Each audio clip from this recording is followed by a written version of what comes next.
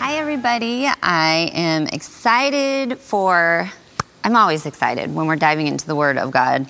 And last week, I think I told you to buckle up, Buttercup, because we're covering huge portions, books of Scripture in 1 week's time. And then, I just go and desperately lay out before the Lord and say, where do you want to go? Because all of it is amazing and incredible, and I want to spend time throughout every little piece. But this last week, we literally went through Zephaniah, Nahum, Habakkuk, Jeremiah, chapter 1 through 18. That's what we're kind of running through today. So again, get your cup of coffee, put your running shoes on, so to speak, and come with me on this adventure through these books. And I just want to say, last Friday we had the Watchman's Call to Prayer. And the health officials told us not to do it. And my family, just me, my husband, my 3 teenage kids, went to the Embarcadero and walked and prayed the prayer points out loud over our city, over our nation, even the world, and crying out to God to move and to act mightily on our behalf. And I know that many of you were doing that in the various places that the Lord told you to go and pray. And so I'm excited for this next season and what God is going to do. We're going to find a lot of really things that relate to exactly what we're going through right now. We're going to be looking at Jeremiah. We're going to be looking at Habakkuk and the word of the Lord that was given to that prophet, and even kind of diving in a little bit to the rapture, because the Old Testament speaks of what's going on in the New, and we let Scripture interpret Scripture. And we know that the prophets, even though they're thousands of years ago, they go and dive all the way even into the future for you and I. So let's humble ourselves before the Lord and ask Him to completely take over. Heavenly Father, we thank you and we praise you for your living word. We ask right now, Lord God, as your children, Father, we pray that your will be done on earth as it is in heaven. We hallow your name. Your name is holy. We lift you high. Lord God, we exalt you. We exalt your word. We have chosen, Lord God, life. We have chosen you. We submit ourselves humbly at your feet, Lord God. Would you now, by your Holy Spirit, who you promised to send to us, we are not orphans, but we cry out, Abba, and you literally, as our daddy, said you would send the Comforter, and you would fill us with your Spirit, who would guide us and lead us into all truth. And Lord God, that's what we need you to do right now. Would you open our hearts to receive the word that you have for us in this moment right now? In Jesus' name, we ask all these things. Amen. All right. So Jeremiah, I just kind of want to start with the heart of God here. And he really shows us this. He's known as the weeping prophet. And he's God's ambassador. As the prophet, remember, they spoke the things that the Holy Spirit would then direct them to see, to speak, and then to write down. He is God's representative. And what Jeremiah, as the weeping prophet, demonstrates is God's own broken heart as his own children turn away from him. He gives us this picture, and we see, and he teaches us that he is their father. He is your father, my father. And then his heart is broken as his own kids. Imagine your own children turning away from you, walking in rebellion away from you. And God is likening himself as our father. In this story here, the Lord is revealing his nature. He is revealing his character. I want you, did you hear what I said? You and I can break the very heart of God. We can break his heart by breaking covenant with him, walking away from him. And he is this loving father that's reaching out. We're just going to kind of look at that in this first beginning part here. And as we're going through the whole Bible, we're going through the whole counsel of God, because the gospel is seen from the first verse in Genesis all the way till the last one in the book of Revelation. And so for us to understand and know this God, we're going through all scripture. And one of the things that you need to do when you come to learn from the Word of God, we come and all we want to know is, what are you speaking to me? What does this have to do with me? What about, and we're focused this way. That's so much of the time what's at the forefront of our mind when we come into these teachings. What is this, teaching me? But right here in this section, I want you to also ask, what is God telling us about himself? This needs to be something that you're also questioning as you're learning. Lord, what are you revealing about your nature, about your character, about what you are like?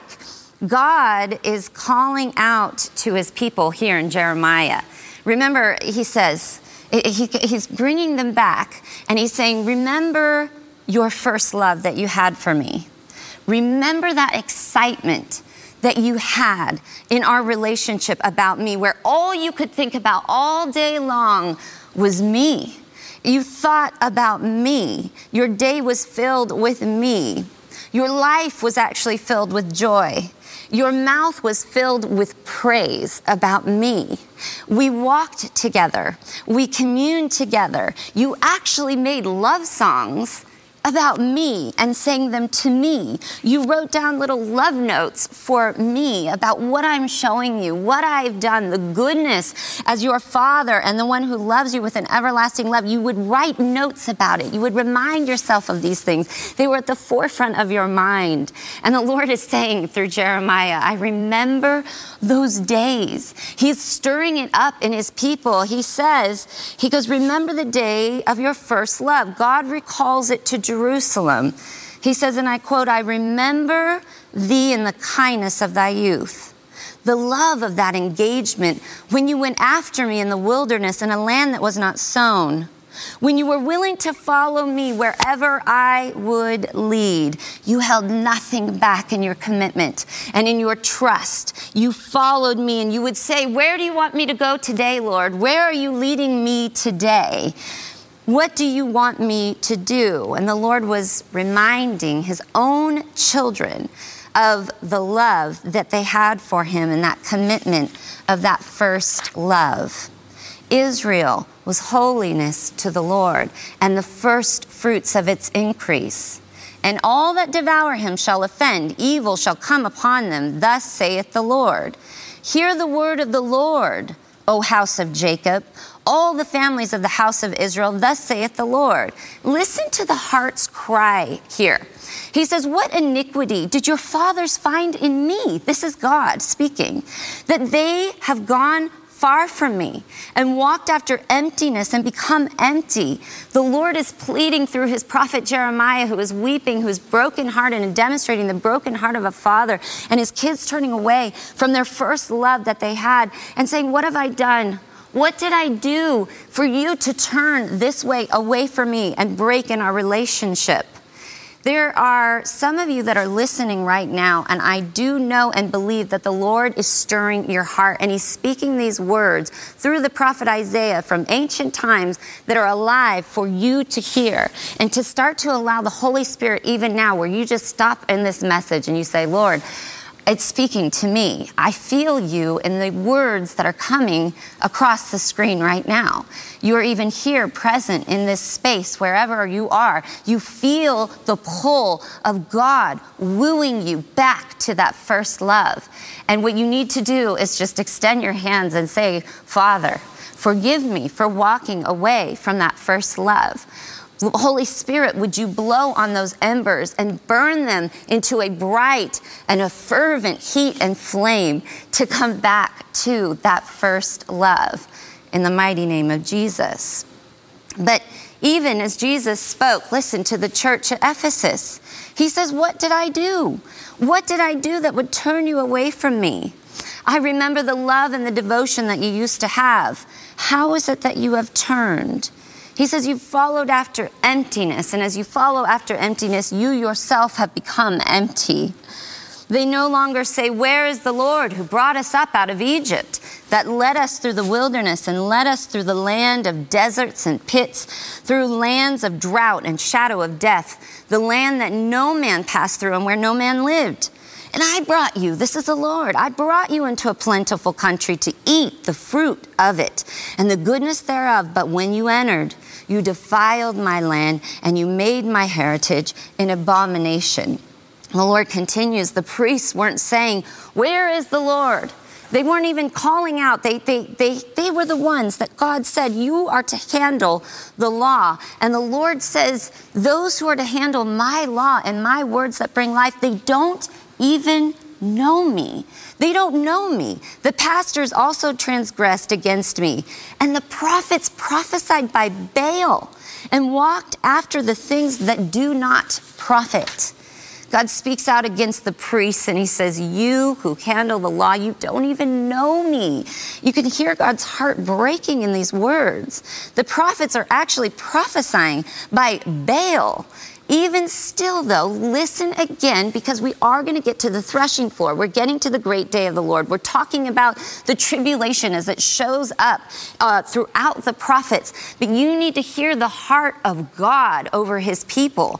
He says, even still, though, I'm going to plead with you, even after all of this heartbreak, after you continually turn away, after all that I have done, after I continually pursue you. He says, I will continue to. He says, wherefore, I will yet plead with you, saith the Lord, and with your children's children will I plead. So he's going to continue. Even Jeremiah will stay with the people as the Babylonians come. We'll get into Ezekiel. Ezekiel is actually taken captive. We've got Daniel, who's also there with Shadrach, Meshach, and Abednego. The Lord continually brought the prophets, even though the people would turn, would not want to hear the words of the Lord, and would actually even kill the prophets that the Lord would send. He continually pleads with them from generation to generation, even to you and me today.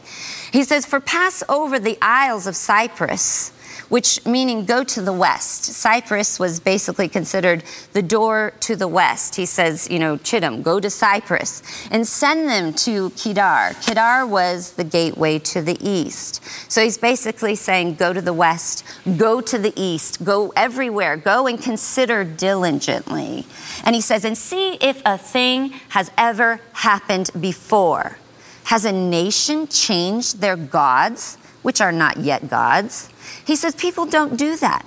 God is saying even those that worship false gods, they don't just go and change their gods. Go into other cultures. They hold on to them. They stay true and faithful to them. And those aren't even gods. Those are demons. I am the one true living God, and you have done this to me. God says, but my people have changed their glory, their fellowship that they had with the one true living God, their Father, for that which does not profit.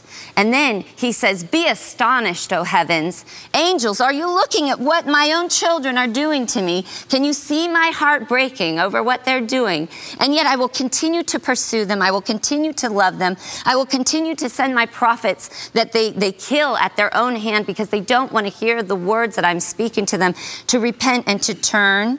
He says, be astonished, O ye heavens, at this, and be horribly afraid. Be very desolate, saith the Lord, for my people have committed two evils. First, they have forsaken me, the fountain of living water. The Lord teaches us things in the natural first so that we can understand things in the spirit realm. Corinthians tells us first in the natural, then in the spirit. Jesus said, I am the water of life. Without water, the human body can only survive for a very, very short period of time. Jesus said very boldly and loud and professed, if any man drinks of me, he will never thirst again. Jesus cried to those gathered at the Feast of Tabernacles, if any man thirst, let him come unto me and drink. And he that drinks of the water that I give, out of his belly will flow rivers of living water. God says, they have forsaken me, the very fountain of living water, the very source head of life itself. And they have forsaken where life comes from. And this is what they have done in its stead. He says, instead, they have hewed out cisterns, which were these ancient holding tanks, basically, that they would carve out of the mountainside, out of the rocks, and it would catch the water that would come from the hilltops when the rain would come, because there was it was a desert land, so they had to capture all the water, and so they would have it diverted into these cisterns. But so they would hew them out, and this is what the Lord is talking about. But that water that they would capture would lay stagnant in those caves, and he's comparing himself to the fountainhead, the very place where the water is coming from. The Lord says, and he is saying, they have forsaken me, the fountain, that spring of living water, and instead hewn out cisterns, these cisterns. And the Lord, he goes on, they're broken. They're broken cisterns. They actually can't hold water. Man is religious. We are made to worship. The Lord gives us a choice from the very beginning. He says, you're made to live in community and relationship with me as your father, and you as my children. And we walk in that first love, and we commune together, and the joy starts bubbling up from your innermost being. He says, but I give you a choice, and we get to choose. And he says, you will worship, but you get to choose what you worship, because love always has a choice.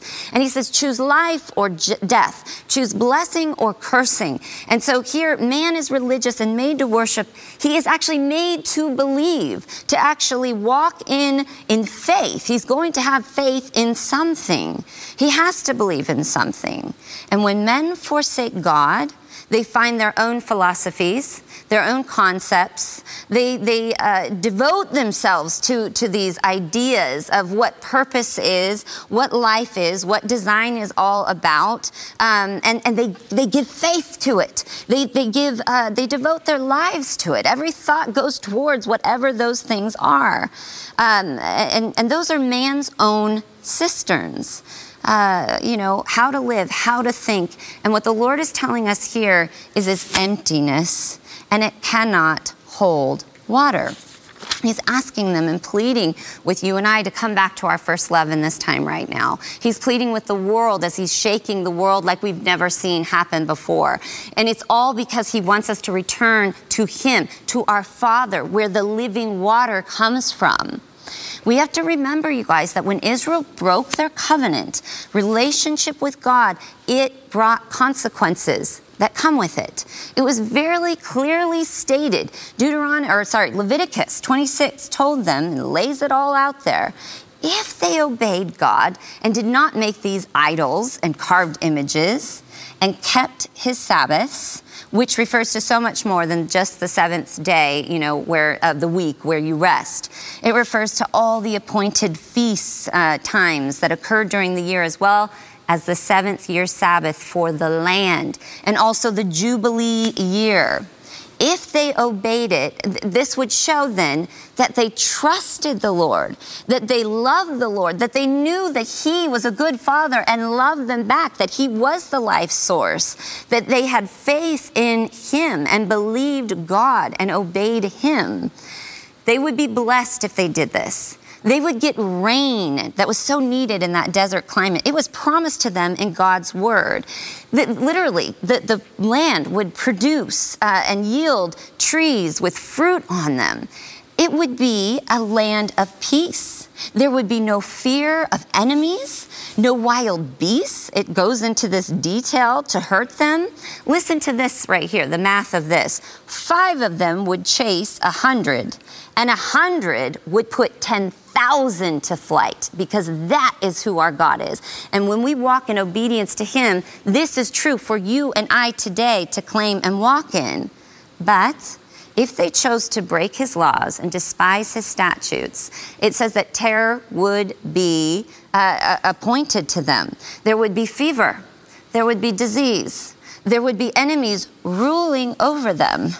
It was prophesied if they did not obey, God would bring the land into desolation. He foretold it through the prophets continually over and over again for hundreds of years. He would scatter them, and then the land would have its rest and enjoy its Sabbath, because God's purposes do come to pass in fruition. What he says will happen. For 490 years, you have the patience of God. For 490 years, they never let the land enjoy its Sabbath's rest. So now they would be held captive in Babylon for 70 years and allow the land to actually catch up on its rest, just as the Lord had commanded. Every seventh year, also, the debts were to be erased and Hebrew servants were to be set free. This is how God had orchestrated the flow of life to go, so that we would be living in that living water and that relationship with the loving Father, and we would be at peace in the land and at peace with man and at peace with the beast and all of these things if they chose to obey. The year before Nebuchadnezzar destroyed the temple, the people's disobedience to this very command brought the judgment on them. So there is an appointed time where God says, and now the judgment comes. Now what I have told you will come to pass, and I have been patient in bringing it to fruition, longing that you would repent and turn.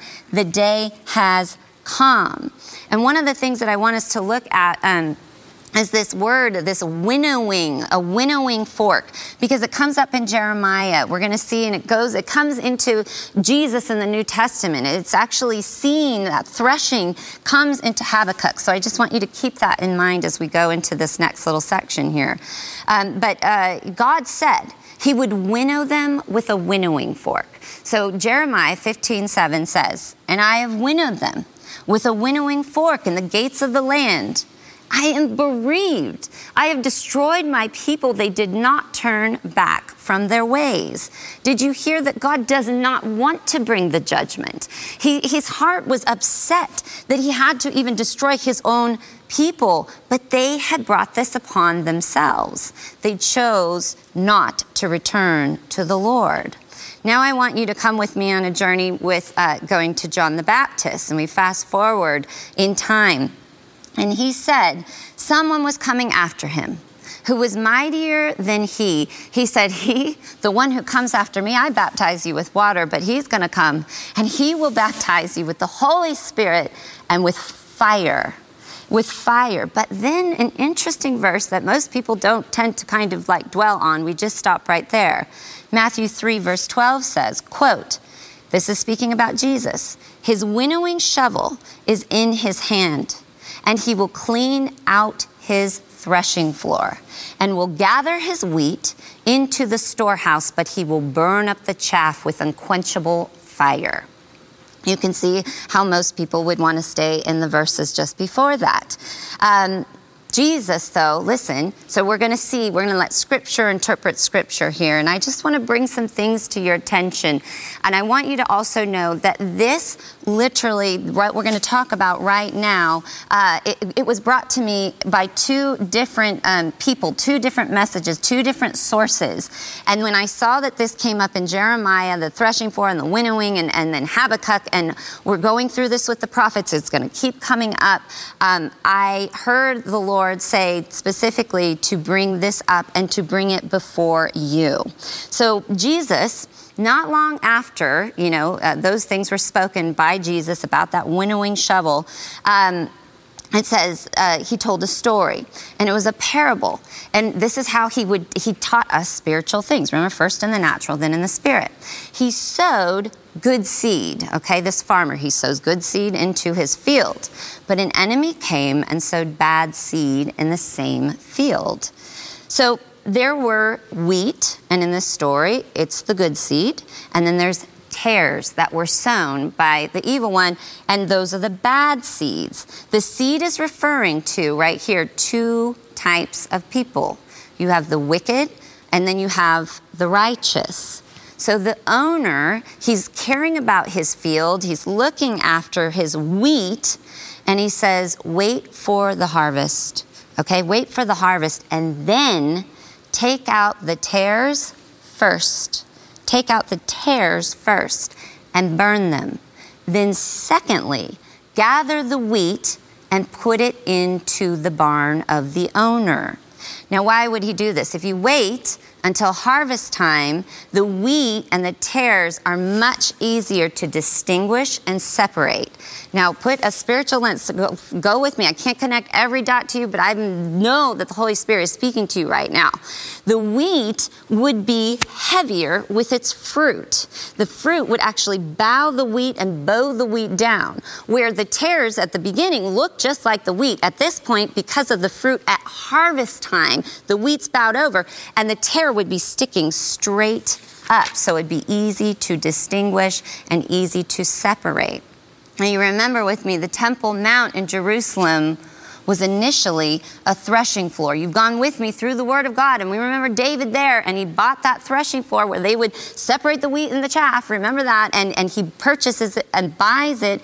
This is the Temple Mount in Jerusalem, originally a threshing floor. So the tares were to be reaped before the wheat was taken. Interesting. Now, if you want to turn with me in Luke chapter 17, verse 34 through 35. God's order and his sequence of events is what I'm trying to bring to you. Not our traditions or what we have thought or feel comfortable, but we're allowing the word of God to come and interpret itself right here. Because Jesus speaks of another parable, and we're really familiar with this parable. It says, 2 in a field, and 1 will be taken, and the other 2 left. 2 will be grinding at a mill, and 1 will be taken, and the other 1 left. It's an old song. It's like before I was even born, something in, the 70s or something, like that song, I wish they'd all been ready, and like, you've been left behind. And it was this horribly haunting song. And, we've all just had that, you grow up in the church, and, you don't want to be left behind. And we have the Left Behind series, and we have these movies and pictures of clothes just being puddled on the floor because the saints are gone, and then the world is left to figure out where did they go. And, airplanes are crashing because the pilot was a Christian. And so, but here, I want to tell you that you don't want to actually be the one who gets taken first in this, because the disciples, if you keep going, they actually ask Jesus, so we don't figure it out on our own. He tells us, where are they taken to? Jesus answers the disciples, so we know where they go. So he said, quote, to them in verse 37, where the dead body is, there also the vultures will be gathered. Another version says, where the carcass is and the eagle or the vultures are gathered. This is where those first ones that are taken and snatched away go. So in this instance, we do not want to be the first to be taken. So here we see the wicked raptured or snatched away. And where did they go? The Lord tells us to where the dead bodies are, the carcass are, and where the vultures are. And you're saying, well, where is that? It's the battle of Armageddon. So again, in Scripture, interpreting Scripture, Revelation 19, verses 17 through 18. And I saw one angel standing in the sun, and he cried out with a loud voice, saying to all the birds that fly directly overhead, come, assemble for the great banquet of God, in order that you may eat the flesh of kings and the flesh of military tribunes and the flesh of powerful and the flesh of the horses and those seated on them and the flesh of all the people, free and slave, great and small. So the Lord lets us know where this place is. And the wicked are gathered together. Joel tells us in Joel 3, verses 1 through 2, he says, they're being gathered to this one place to be judged by the wrath of the Lamb. Now, we looked at this last week, and we can't go into it, but there is a distinction between the wrath of the dragon and then the wrath of the Lamb of God, the wrath of God. And that you and I as believers, you need to know this. Scripture tells it very clearly. We are not appointed to wrath. You and I will not be appointed to the wrath of God. Jesus already took it upon himself. But the wrath of the dragon, with that Antichrist spirit, where eventually we will have the Antichrist on the scene, on the earth, literally with the devil himself filling him and working through him, that Antichrist spirit is already at work now. We have more believers around the world that are being martyred for their faith than at any other time in history. And that includes the Colosseum, where they would be, given to the beasts and the animals as the Romans would watch. And Nero would light them on fire and ride through his, gardens naked in his chariot as the Christians burned. And those were the candles for him. This time, right now, the Antichrist spirit, that wrath of the dragon, it's building to that place. And there's a separation here. The believers, so where are they gathered to? It's in the valley of Jehoshaphat. The believers represented by the wheat, they're also raptured. We know that they're snatched up, that we who are in Christ Jesus, we're gathered to the Lord.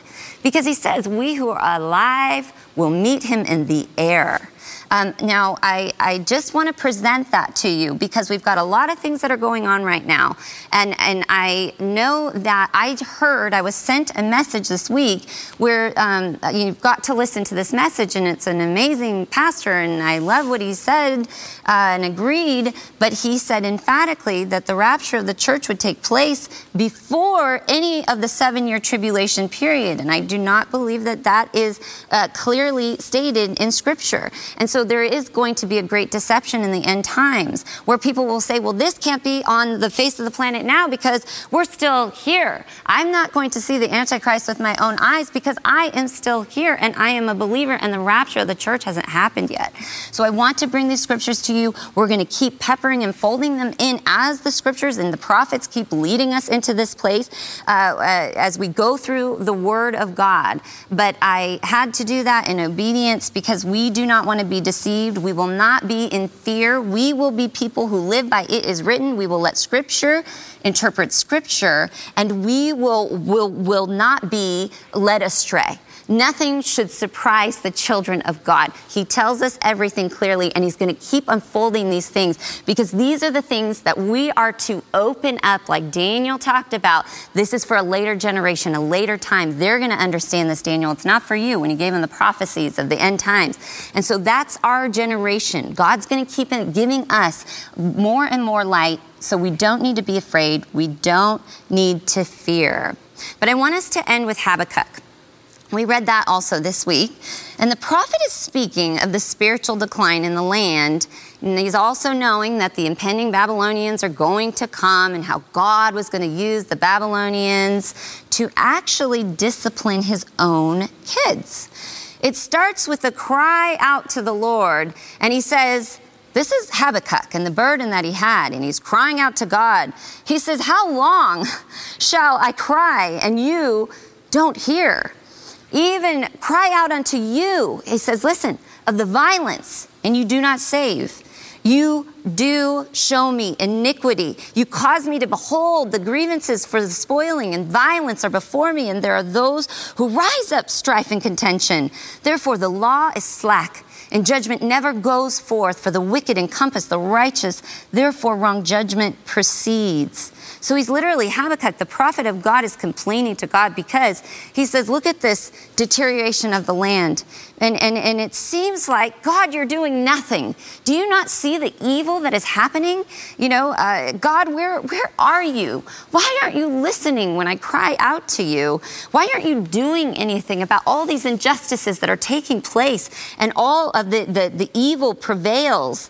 No righteous judgment in the land is what Habakkuk is saying. And I know that some of you out there who are sensitive to the things of the Spirit are not just wanting to stay home at this time of quarantine and play Yahtzee with your family. You are feeling the burden of what is happening on the planet. It's a bigger view, a bigger vision of what's happening. You know the prophecies about the end times. You're starting to see the pieces come into place. We start hearing about a Bill Gates and the fudging of numbers and, misuse of information, lies being spread at top level government officials, laws being broken, injustice in the land, vaccines that are mandatory and mandatory medicine and all these kinds of things. And you might be on this side or you might be on this side of this. Wearing masks, don't wear masks, they're bad for you. I don't know, but you're feeling all of these things, and we can kind of start to relate to Habakkuk here.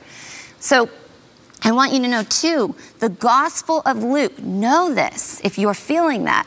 The Gospel of Luke describes a generation that will see the return of the Messiah as being just like the days of Noah and Lot.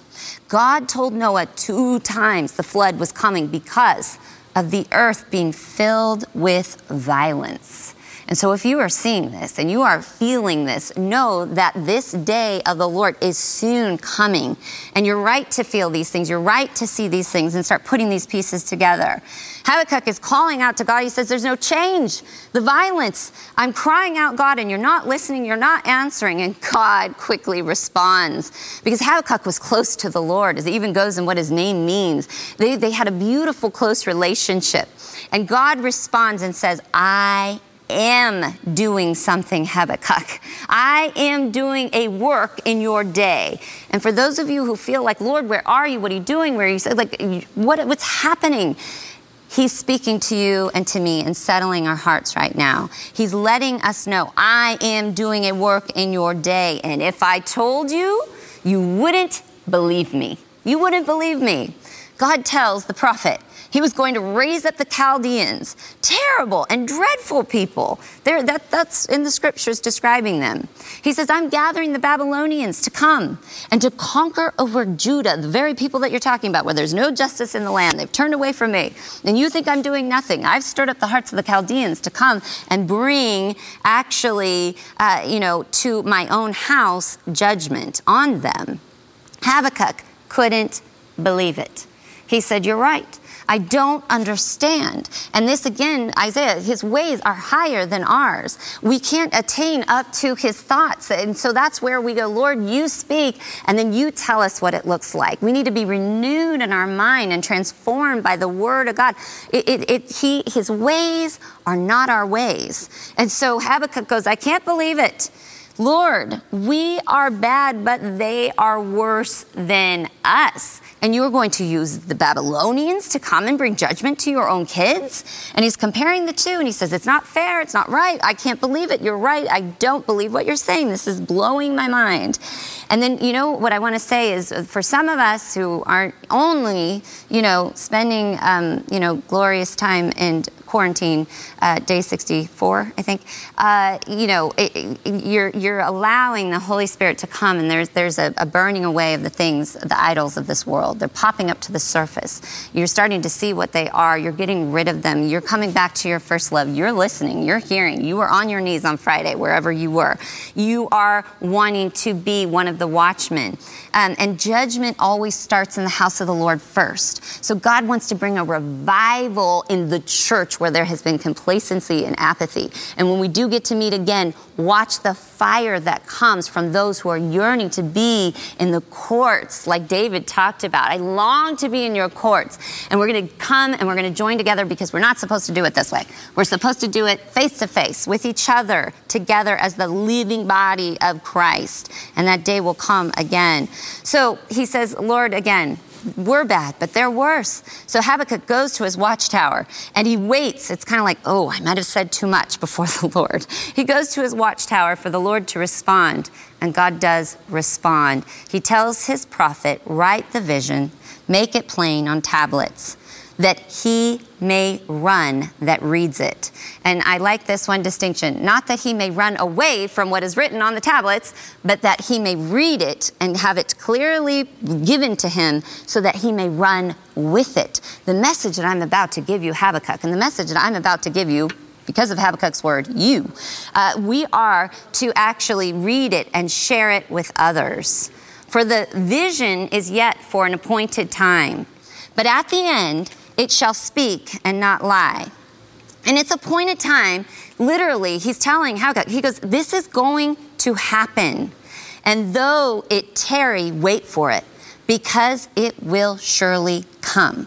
So he's now jumping us into the future, as we know that the prophets do. Sometimes they would be telling of things that were impending and about to happen, something that's happening right now, a word of knowledge for the king that was presiding at the time. But then at the moment, the Lord would then take them, even sometimes in mid-sentence or vision, and bring them into a future yet date, even for you and I. And that is what is happening here, because this is talking about the coming of the Messiah, the second coming. And we've been waiting for some 2,000 years. You know, the Lord came a first time, but there's a second coming, and we're waiting for that second coming. The words that the Lord spoke here, it is to encourage you, and it's to encourage me, to stir our hearts in the word of the Lord, that he says, I'm going to keep my word. I am coming. And I don't know if you've ever faced this, but when you start talking about the Lord coming back in the end times and things like this, I've had many people say, Annie, they've been saying that for 2,000 years. The first church, the early church, they thought that he was coming in their day. Kind of like, slow your roll, girl, like, calm down. Why do you always want to talk about this? Because Peter said that in the last days, listen, scoffers would say, where is the day of his coming? Nothing has changed. And they mock and they ridicule. And Peter said they are willingly ignorant. That those that were literally killed in the flood before, in the days of Noah, all the people destroyed. The prophet of God was sitting there building this ark in the middle of land. It had never rained before. And he's talking about this thing that's about to come, the judgment, and to come into the ark where there's salvation, where you'll be spared and you'll be saved. And he's preaching to them for some 120 years, and not any of them listened. They were willfully ignorant, even though they knew. And I read this recently. I like this. Noah was a conspiracy theorist. Then it started to rain. A day is as 1,000 years to the Lord, and 1,000 years is as a day, Peter said. Peter said, God is not slack concerning his promises, as some consider him and counts slackness. He is faithful to us. And this is why he has waited for what it, to us is 2,000 years, for him 2 days, because God is not willing that any should perish, but all should come to repentance. So it's for those who are waiting and lingering and trying to have one foot in the world and have never known that first love. He's pursuing, he's sending out his prophets. He's filling them with his word and with his spirit to bring this word, to warn them, to say, come into the ark before it's too late. God is patient, and he's waiting for the complete fruit to come into harvest. But the day of judgment, when it's too late, is coming. Then Habakkuk writes, this is awesome, and this is in the Old Testament, the just shall live by faith. And that is a word for you. What do I do, Annie? Where do I go? Where's the information to get? Do I listen here? What are we supposed to do? The word of God is what is telling us what to do. That orchestrates the steps of the righteous. So as we're going in the word, he's telling us here, faith. You need to live in faith. This is Habakkuk is hearing about all the things that are going to come on the people of God and who God is going to use. And he's speaking, the just shall live by faith, and he speaks it to you and I. He says, we got to remember, in verse 14 in Habakkuk, he says, a day that is coming, for the earth shall be filled with the knowledge of the glory of the Lord, as waters cover the sea. So we look at the earth and we see the corruption that man has brought. And you think, where can I escape? I have many who are saying, where can we go? We got to get off grid. Maybe we go to Alaska. And it's like, there's nowhere to escape. You can't escape this day that is coming. The way that you escape is through salvation and standing firm and fast in your faith. But one day, the whole earth will be filled with the knowledge of the glory of the Lord, just as the waters cover the sea. Habakkuk goes on to describe the great day of the wrath of the Almighty God, and it talks about, and quote, he's going to smite the heathen. So that is not talking about you and me. We're not appointed to God's wrath. But the desolation, it's described as God's judgment comes upon the earth that has rejected their maker. And Habakkuk ends with faith. you and I need to start to stir up our faith. And you say, how do we do this? Habakkuk shows us, because we need to do the same thing now. And as things continue to multiply and that wrath of the dragon starts being poured out and we start seeing it more and putting the pieces together in these end times, you need to know how to do this. Now listen to these words as we close. Habakkuk, he says, although the fig tree shall not blossom, neither shall fruit be in the vine, the labor of the olive shall fail, and the fields shall yield no meal. The flock shall be cut off from the fold, and there be no herd in the stalls. So he's describing famine here. And we know that famine comes in the end times. I think we'll see a little bit of that now, but we're gonna get to a different place. There's gonna be peace. That's a fake peace that comes on the earth. Answers will be given to all of us, and it's gonna seem like, Shangri-La for a moment. But the famine will come. It's talked about and described throughout the Word of God. And here Habakkuk is talking about it. And with him knowing as a prophet of God that these things are going to come to pass even in his time, listen to what he says. In spite of all of this, I will rejoice. I will rejoice. And the word in the original language here is actually leap for joy. I will rejoice. In spite of all of this, I will rejoice in the Lord, not in famine, not in judgment. Some people think you have to be thankful for everything. Well, no, I am not thankful for famines and judgment and things like this. But the Lord says, he says, you got to be, I will, listen, Habakkuk, I will joy in the God of my salvation. And the word joy here actually means to spin around. It means to spin. There's a physical reaction. There's a faith that takes a step and actually moves. It does something. It's not just, kind of this, we've got faith, keep the faith. It does, and it believes, and it acts accordingly to spin around under a great emotion such as joy. Joy. Why? Not for famine, not for judgment. And yes, your heart can be broken, just like Jeremiah weeping over the state of the things that he saw around him at the time. And our heart is broken. We're sad. We're watching the things that are happening on the planet now. And it breaks your heart with God. But ultimately, you have to have that long game in view, that long vision that the Lord has given to us. You ultimately have to look to the Lord and know his ultimate plan will come to fruition. He cannot be stopped, that he is moving, that he is working in your day and in mine now. And he has his eternal plan that will come to its complete fruition at its appointed time. And he's saying again, rejoice, have joy in your salvation.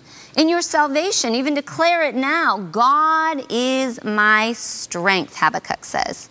God is my strength. When you start to feel the enemy start to pull and all the things that are going on around you, and you feel that atmosphere because you're sensitive to the things of the Lord and what is going on, to the move of God and also the move of the enemy, and you feel these things going on, you're putting these pieces together. This is what you must do. You must proclaim and declare out loud, God is my strength, like Habakkuk did, because your strength is limited. So if you're depending on that, there is a place where it runs out. But God, who is eternal, his strength never runs out.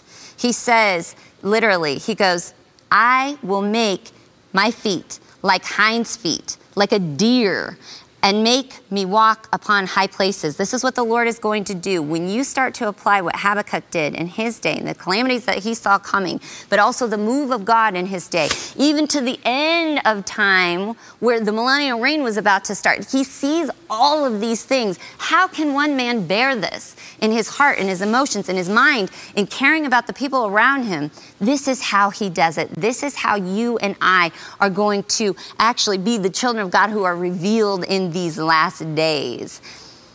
This was actually a song that was supposed to be sung with, like the stringed instruments. So it's a mindset, it's a lifestyle, it's a way that you walk and you move and you think.